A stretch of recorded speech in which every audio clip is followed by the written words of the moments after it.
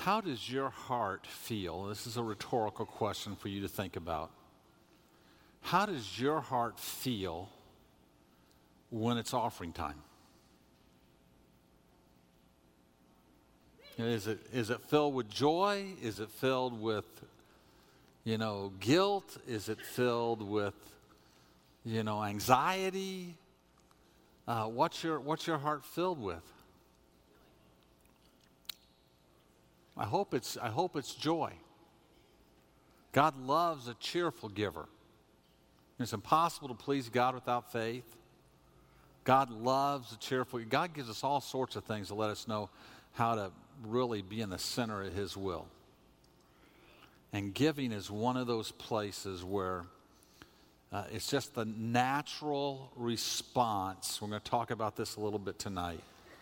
There are certain natural responses for a heart that has been touched by God. One of those natural responses is we want to praise Him. One of those natural responses is we begin to love other people more. And one of those natural responses is we want to give as He's given to us. It just becomes a part of who we are when our heart is submitted to Him and our heart's really been touched by Him. And we find the joy of being under His care. So we're going to ask the ushers to come and receive our offering tonight. And we're just going to pray one more time before we receive this, that our church will get this. Father, I don't know how every person's heart feels. I know what you did in my life from the time I was a very young boy when it came to giving and the joy that I have every time, Father, I have the opportunity to be generous and to give. And Lord, I just pray that, Lord, that in our hearts would be right with you. Through our whole church, that there just be a great right spirit in giving, we pray. Touch us so that we can touch our city. In Jesus' name, amen. I'll take one, thank you. Well, they've got all sorts of stuff on here for me to announce. Don't forget, this Sunday is Starting Point, the first one, if you haven't been through it. All active duty military and veterans, we're going to honor you this Sunday. And when you come in the door, we have something for you that we want you to get so that people will know who you are. If you have children or someone serving actively in the military, we want to be able to identify you as well so people can pray with you. And so make sure you do that on Sunday. If you know somebody who's got someone in the military or was in the military, invite them to come this Sunday. We want to honor them as well. C2 group Sunday night. VBS registration is going on online right now. I was told today that we have 450 kids signed up already, and we're still a couple of weeks out. That's really tremendous. We're excited about that. No service next Wednesday night because it's 4th of July. You're welcome to come out that night and as it gets dark and sit in the parking lot and watch the fireworks. We're not going to be doing all the stuff we did last year with that, but you're welcome to come out and be a part of that. So if you want to come out on that night and watch the fireworks, you can. And then 2 weeks from tonight, it's going to be right in the middle of VBS, and we're just going to do something, make it real easy on all the VBS workers, real easy. Everything's going to be here. The teenagers are going to be out here. Everything's going to be out here that night, and we're going to have hot dogs and other stuff around, all kinds of fixings for the hot dogs. They're going to be good, the good hot dogs, not the little cheap, nasty ones, the good ones. And we're just going to give free hot dogs there. Just come on out and just hang out. Come out between 5:30 and 7, and then we'll do our services. And we're starting a new class that night. This class in here will continue for the next several weeks until we wrap up 1 Corinthians 14. But we're going to be starting a new class on Colossians. And it's about Christ and the sovereignty of Christ and the beauty of who he is. And some of you may be interested in being a part of that class. It's a class that will be part video, part teaching, and part discussion time. And so you can make a choice of where you want to be. And so we encourage you to be thinking about that. But come on out and have a good time with us, hang out. Get here early so you can go around and meet people and talk with people and spend some time with other people. And it's going to be a good night on July 11th. So be a part of that. Now, tonight as we take a look at the Word, I wish we had the time tonight. It would take a couple of hours to go through the whole chapter in one night because you need to see this whole picture. We're going to go through it piecemeal over the next several weeks. Then maybe the last week we'll just kind of do a brief overview of it. But really, everything we've talked about in 1 Corinthians 12 and 13 leads us up to 1 Corinthians 14. The more I study 1 Corinthians 14, I don't want to say confused, the clearer things get in it to me. And I find myself wondering, why haven't I heard this taught on more? This is such an important passage about how the Holy Spirit wants to move in our lives. And I want to tell you today that if you come from a traditional Pentecostal background, this chapter, if you read it and you read every verse and you take every verse seriously, it will rock your world a little bit. If you come from an anti-Pentecostal background and you read this chapter and you read it seriously, you take the Word of God seriously, it will rock your world a little bit. I have had people, when we teach on this, I've had people who are, negative about Pentecost and negative about speaking in tongues, leave our church over it. Go someplace else. And I have had, in the same setting, people who are traditionally Pentecostal get angry and leave our church over it.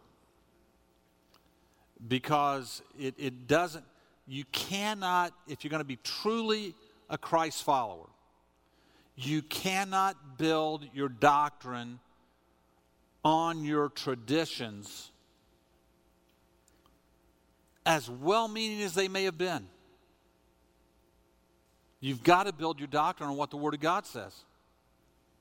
The Word of God's our standard for faith and conduct.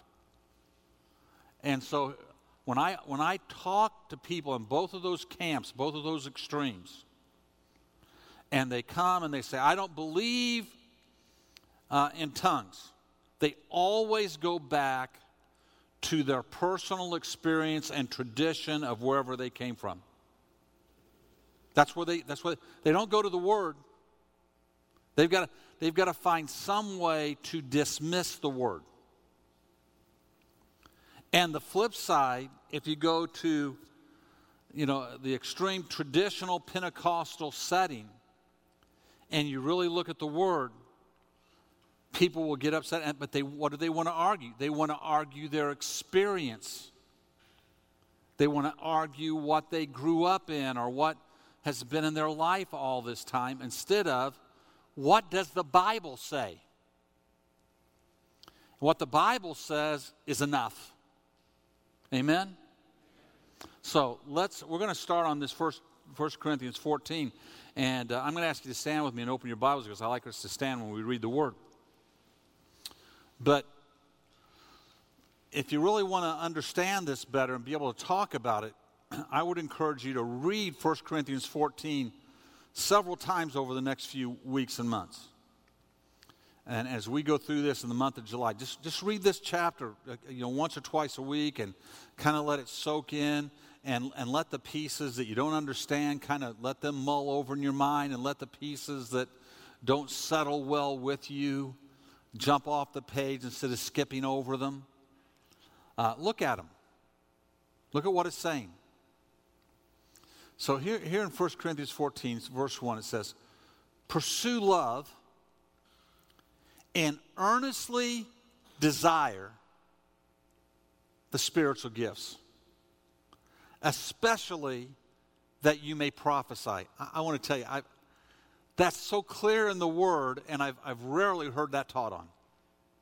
Especially prophecy.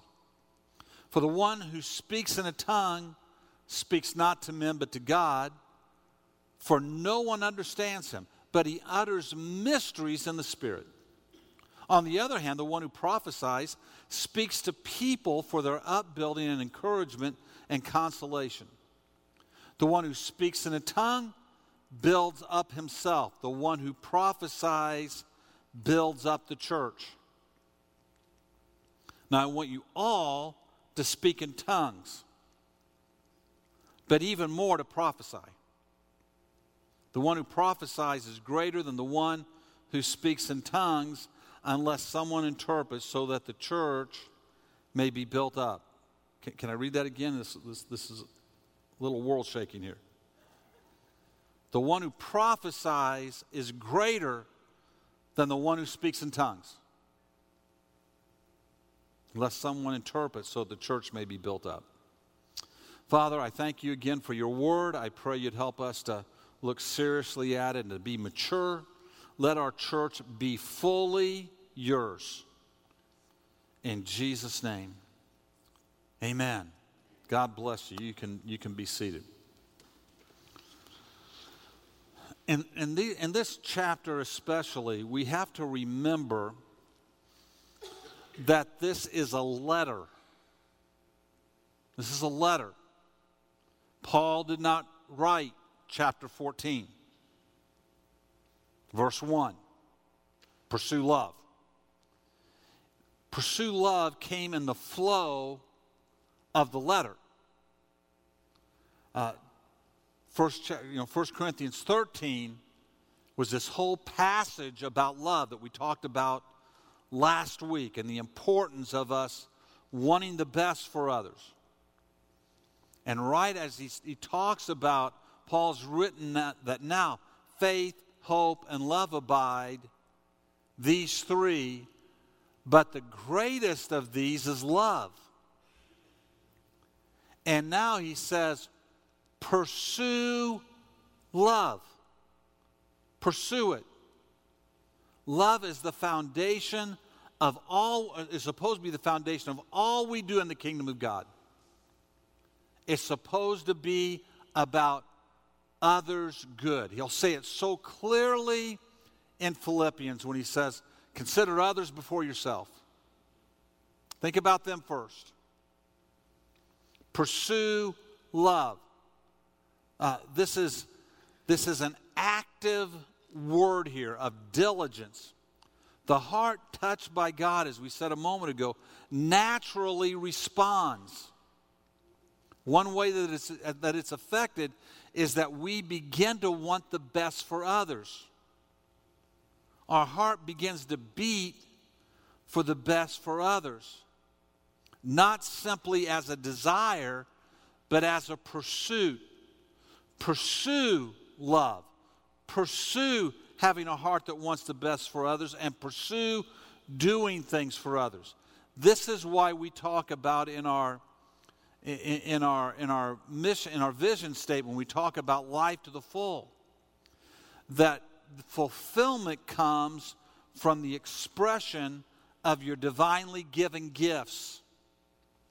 When you know what your gifts are and you express them in love, you will have a sense of fulfillment in your life. You'll have a sense of purpose in your life.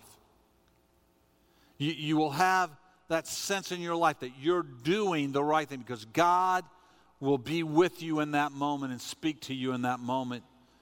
And so we need to see the importance of pursuing love as a outworking of our heart and a action in our lives, a diligence. And then he says, earnestly desire spiritual gifts. Earnestly desire them. So here again, this is why we have starting point. So we can begin to really explore and ask ourselves, what are our spiritual gifts? What are mine? And he says, earnestly, with a sincerity of heart and a passion of life, desire spiritual gifts. We've already been told we all have one. We probably have several.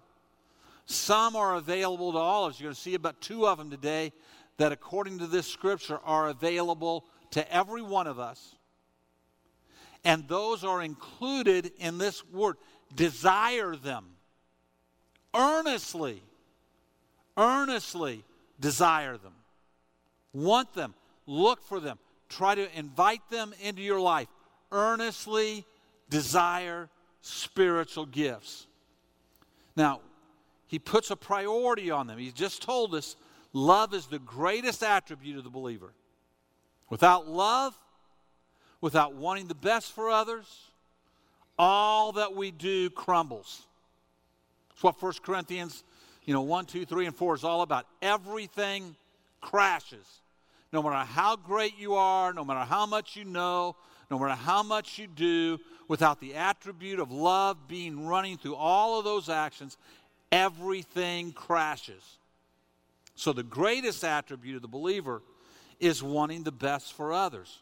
See, I just want to tell you, when you have a board of people, a committee of people, a group of people that at the core of what they are is they want what God wants. They want the best for the church. They want the best for their group. They all want what God... Guess what? Peace rules. They work through issues. They work through...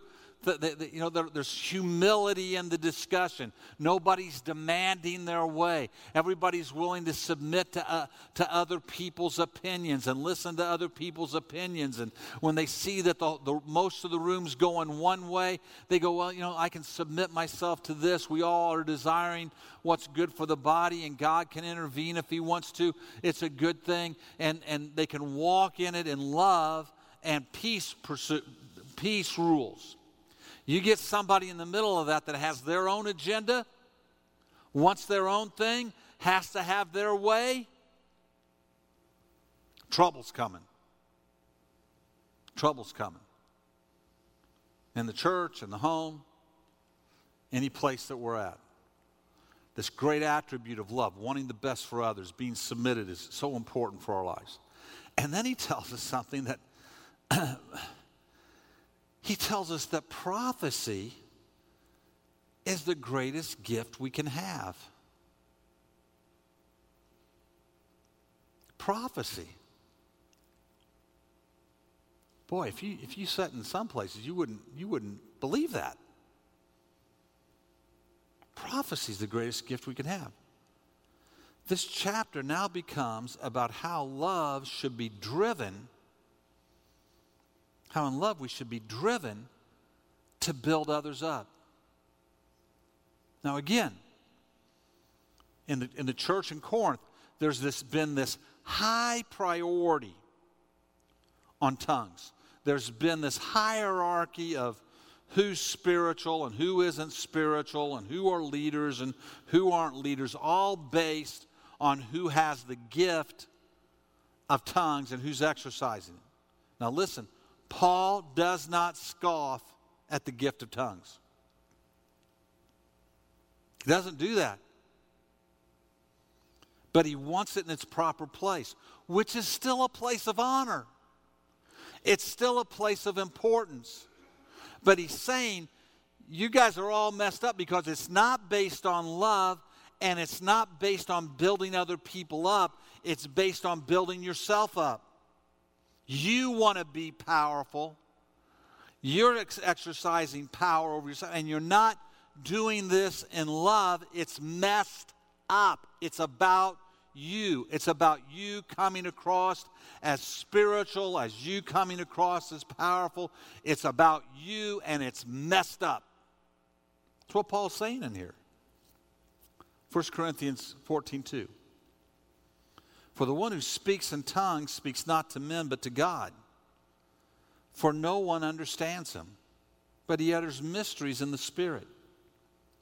On the other hand, the one who prophesies speaks to people for their upbuilding and encouragement and consolation.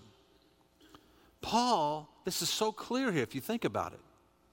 Paul is talking about the prayer language that flows from the Spirit of God through us in prayer.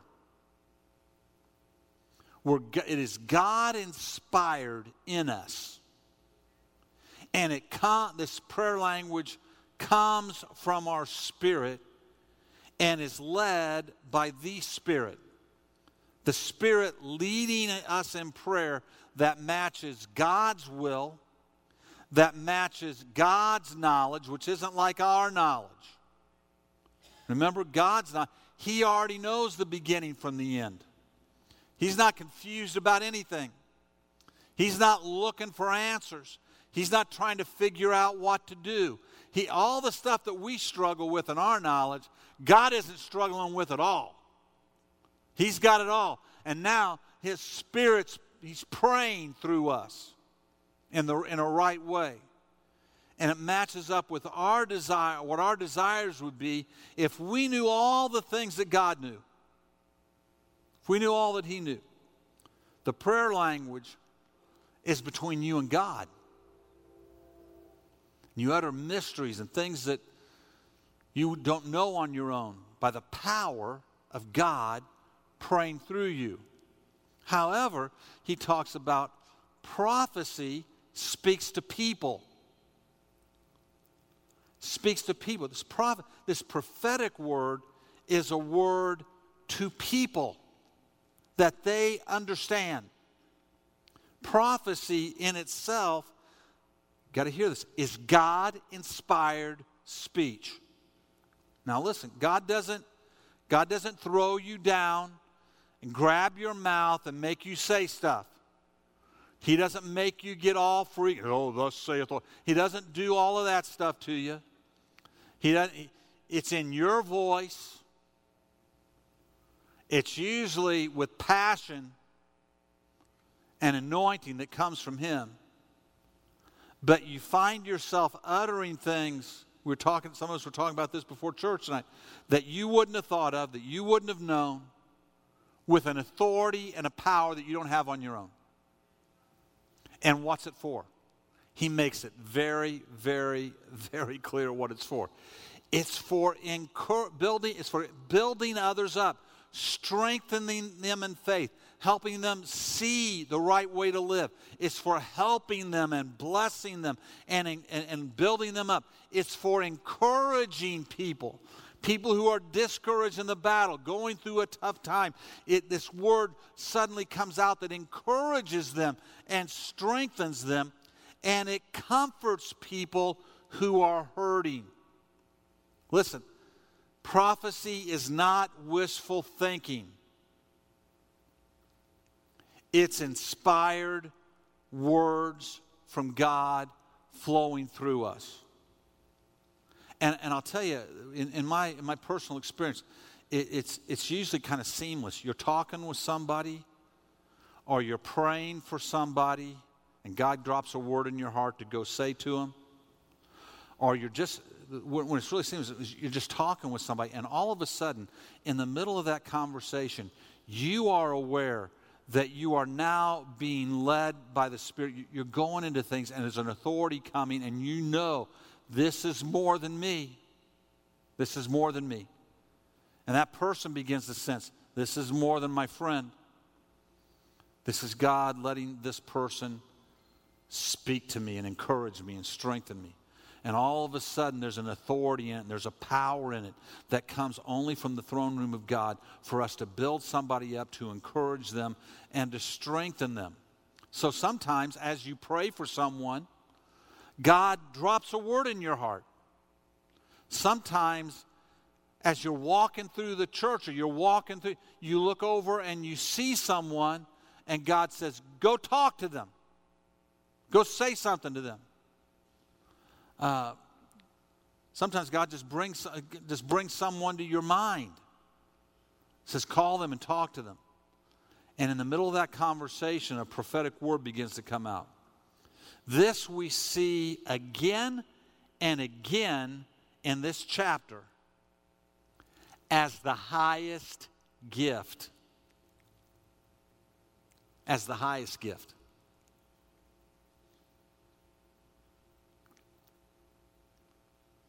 Think about that for a second. This is the highest gift. Now, what you see, that's not what you see in many teachings. Everything rests around speaking in tongues, which you see in Acts. They want people to speak in tongues. They want them to have this prayer language. It's important for them to have it. But now Paul is teaching us something that is very, very important. Paul envisions a church full of people speaking God's inspired words to each other. He's saying, listen, I want you all to do this. I want you all to have this. I want this to be the gift you really desire and really pursue, and is the one that's the most helpful and powerful in the church, is when you begin to speak prophetic words, inspired words of God to one another. Think about how healthy that makes the church. So, with that in thought, then why tongues? Why should we want this? Well, 1 Corinthians 14:4, he's not dismissing tongues. Don't confuse it. The one who speaks in a tongue builds himself up. The person who has this gift that prays by the leading of the Spirit of God, that prayer flows from our spirit. And as this happens, there is a touch of God that moves in the life of the person praying. A reality and a strength of God that builds that, some version, edifies them, strengthens them. He finds himself in that prayer time being encouraged, being strengthened, being empowered for a task, being emboldened in his faith, being joyful in his life, being peace-filled in his life. All the fruit of the Spirit grows for that moment in the middle of that person's life as they are praying in the Spirit, and where before they were praying they may have felt helpless, their helplessness turns to belief, and their belief turns to comfort and encouragement. I don't know why anybody wouldn't want this. Why anybody wouldn't long for it. This is something that he's saying to us, something we should want. Now, 1 Corinthians 14b says, but the one who prophesies builds up the church, while the individual is edified with the gift of tongues. Prophecy is of better use to the church as a whole, because now those words do the same thing in other people of what God is doing in you in your prayer life. So the person who prophesies builds up the church, strengthens, encourages. A church filled with people using the gift of prophecy will be a happy, confident church. It'll be one that people get encouraged. It'll be one where people get strengthened. It'll be one where people leave with a new touch and hope of God in their life. It's a powerful, powerful, powerful tool of God. Listen, the mouth is such a powerful tool. The mouth can speak foolishness. The mouth can speak wisdom. The mouth can encourage. The mouth can discourage. The mouth can speak health. The mouth can speak poison. The mouth can speak the truth, and the mouth can speak deception and a lie. We should be cautious with how we speak to others. I got called just a few weeks ago by a person who was distraught from another city. To this day, I don't know how they got my name, how they got connected with me. But the situation that they were in is one that I had been through. I knew exactly what they were going through, and they were wanting advice on this. And for some reason had called me. They never told me why or how they got my name. And I told them my experience, and they seemed to be very comforted by the experience I had walked through that was very, very similar to theirs. They appreciated that. And then they requested a scripture to support an action they wanted to do, that they wanted, that I had no way of supporting and no way of giving them a scripture that supported it. I tried to be gentle and point them a different direction and say, you're looking the wrong way here. And over the next several days, I got call after call from them. Each time putting a slightly different twist on their desired action. Actually showed up at church here one Sunday, confronted me out in the hall, trying to get me to tell them how to force somebody else into something that I had no way of telling them was even biblically right to tell them. And I finally had to tell this person, I can't tell you what you want to hear because I don't believe it exists. I don't believe it's true. Now, listen. That person didn't leave singing my praises. Are you with me? You got somebody like that. They're wanting you. They're hoping that you'll be sympathetic to them. They're hoping that you're going to desire to be liked, and so you're going to give them. They've got some flawed sense of truth, and they're wanting you to help them. Even though they've not been able to find the scripture, they're hoping you can.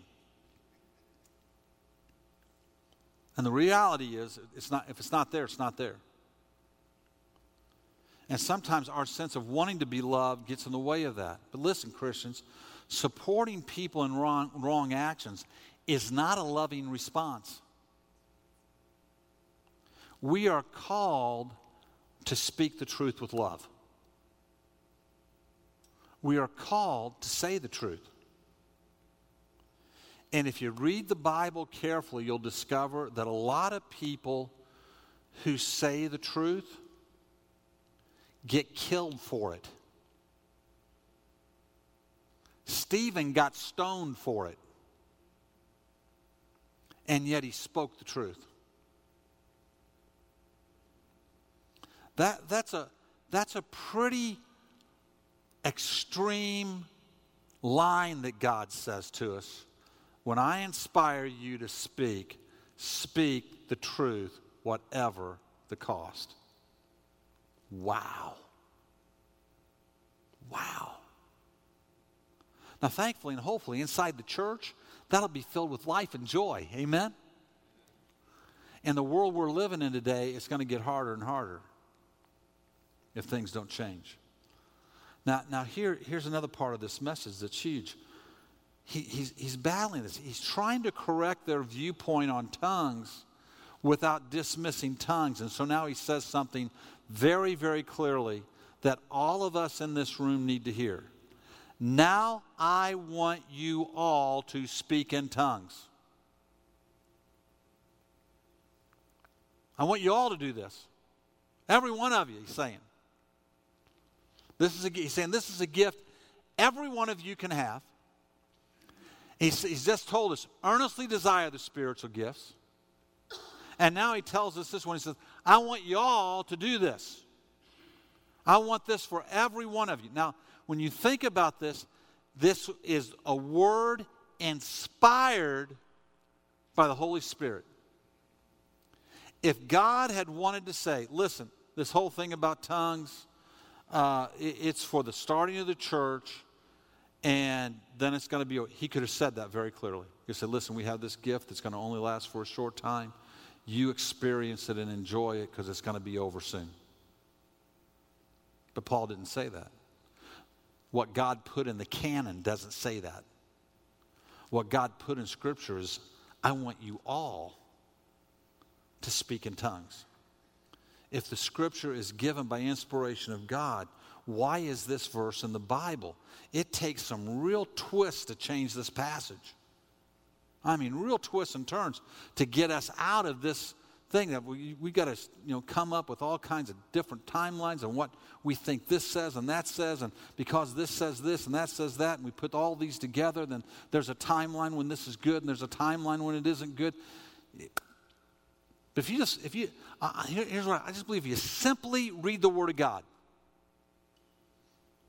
God simply tells us what He wants us to know. The Spirit of God wants you to have this gift. It is good. It is for the good of the kingdom, and it is for your good. And if you don't have this gift, I would encourage you to begin to ask God for it. Say, God, I want you to give me this gift. Now, there's all kinds of weird things out there about this. God most likely is not going to throw you on the ground and make you say stuff that you don't want to say. You've got to cooperate with the Spirit, but you'll know it's flowing from the Spirit within you. And if it gets past that, you got somebody saying, say these words over and over again, forget all that stuff. Just dismiss all that stuff. Let the Spirit of God move in your life. One of my favorite testimonies that I hear is when people say, you know what, I came down to the altar, people prayed for me to receive the Spirit, nothing happened. But the next day or 2 days later, I was in my prayer time, and all by myself, God just began to flow on me, and I began to speak in this heavenly language. Now, why do I love that testimony? Because I know that the enemy cannot whisper in them. You got emotionally worked up. You got in a kind of a groupthink thing, and you got caught up in the emotion of it all, and so you just kind of did what everybody else was doing, and it's not really true. It just takes the lies of the enemy out. And you just know the truth of the experience. Now, he tells us he wants all of us to speak in tongues. You got that? Look what the second part of the verse says. But even more to prophesy. Even more. I want you all to do this. But even more, I want you to do this. This is one I really want. The one who prophesies is greater. He's greater than the one who speaks in tongues. This is mind-blowing if you come out of a traditional Pentecostal background at times. The one who holds tongues and being Spirit-filled, and the evidence of tongues as being this most important identifying gift. Listen, it is important. It is identifying. It is good for us. It is great for us. We should seek it, desire it, want it, ask God to give it to us. But listen, even more so prophecy. So he wouldn't say, he's not saying this, listen, this tongues thing, don't worry about it. Just seek prophecy and you'll be okay. He's not saying that. He's saying, listen, prophecy is the one that's going to build up the church. That's the one everybody should really be hanging on. But I want all of you to do this too, because this is going to be good for you. This is going to edify you. It's going to, the Spirit flowing through you is going to build you up and strengthen you and do a work in you. This isn't about lowering the gift and what it does in our life. He's just trying to put it in order in this church. He's trying to put it in order for the churches for the rest of history. He says you should seek both. Now he goes on to say that that's true unless someone interprets so the church may be built up. There is a place in the church for tongues, even when unbelievers are there. But there's a requirement. The requirement is, and we'll see this again and again throughout this chapter, the requirement is there's somebody that's going to interpret it.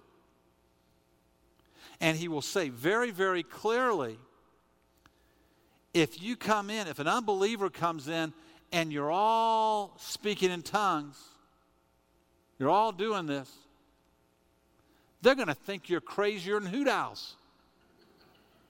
They're not going to be drawn to God by it. They're going to think you've all lost your minds. But the prophetic word is going to cut right to the chase in their spirit. So, he puts this requirement. If in this setting where people come and groups of people come and there's unbelief, boy, if there's not someone there to interpret, it's under the control of the prophet, it must mean it's not supposed to be said right then. It must be for later. So, it's not simply the prayer language. This is the prophetic proclamation that someone can interpret. What is this for? To build up the church. We'll get into this as we go on through this passage about building up the church. So here's kind of summation for tonight. Tongues are good for us, and the Spirit wants us all to have this gift. And so some of you may have come from a background where this was not taught, maybe even a background where this was taught against. And what you've got to wrestle with in this passage is that Paul's saying to us, he wants us all to have it, it's good for us, and the Spirit wants us to have this gift. You've got to wrestle with that passage and what that's saying to you. And then he's saying, prophecy is even better. It's good to build others up, and we should all be seeking to have this gift. We should all be saying, God, use me, lead me, help me in my small group. The Father, just at times, just give me the word that needs to be said. Give me the thing that needs to be said to encourage my friend, to lift them up. God, fill me and guide me with your word and with your truth. And everybody said, Amen. Amen. Let's all stand and come down around the altar together tonight. How many of you in this room know you've been used at some time in your life to speak that prophetic word of encouragement, strengthening the others? Just raise your hand. You know you've experienced that. Father, you see our hands up today. We're thankful that you've used us in this way, and pray that it would become common in our lives. Father, you see others who maybe were not able to raise their hand tonight. And we just pray that we would earnestly desire spiritual gifts. And that, Father, we would not fear this. We would not be worried about it. We would just begin to pray and ask you to use us when you want to. And that when you speak to us, that, Father, we would be brave enough, faithful enough to obey you and to say the word that is encouraging, that builds up, that comforts. Help us in that, I pray, in Jesus' name. Every head bowed, every eye closed for a moment. If you'll say, hey, Pastor, I don't have this prayer language that you're talking about, but I would like to have it. Just raise your hand right now if that's you. Anybody here? You don't have it, you'd like to have it. Yeah, amen, amen. Father, you see the hands that were just raised. Father, we do not want the enemy to be able to deceive us or trap us in any way. I just pray that as my brothers and sisters here seek your Spirit, as they, in their prayer times, Father, wait upon you, in their times of worship, wait upon you, that your Spirit would just wonderfully and marvelously touch them like you did Cornelius' house. Father, let those of us who walk in this Spirit, Father, find the edifying power in it. I know how many times you do that for me. And I pray that you would just do that in their lives as well. Guide us and direct us as a body of Christ, Father, to have these gifts, to earnestly desire them. But Father, as your word says, especially the gift of prophecy. And Lord, let it not be a selfish, controlling thing. Let it be a gentle but powerful thing. In Jesus' name we pray. Amen. God bless you tonight. Go in the name of the Lord, and may his joy be in your heart.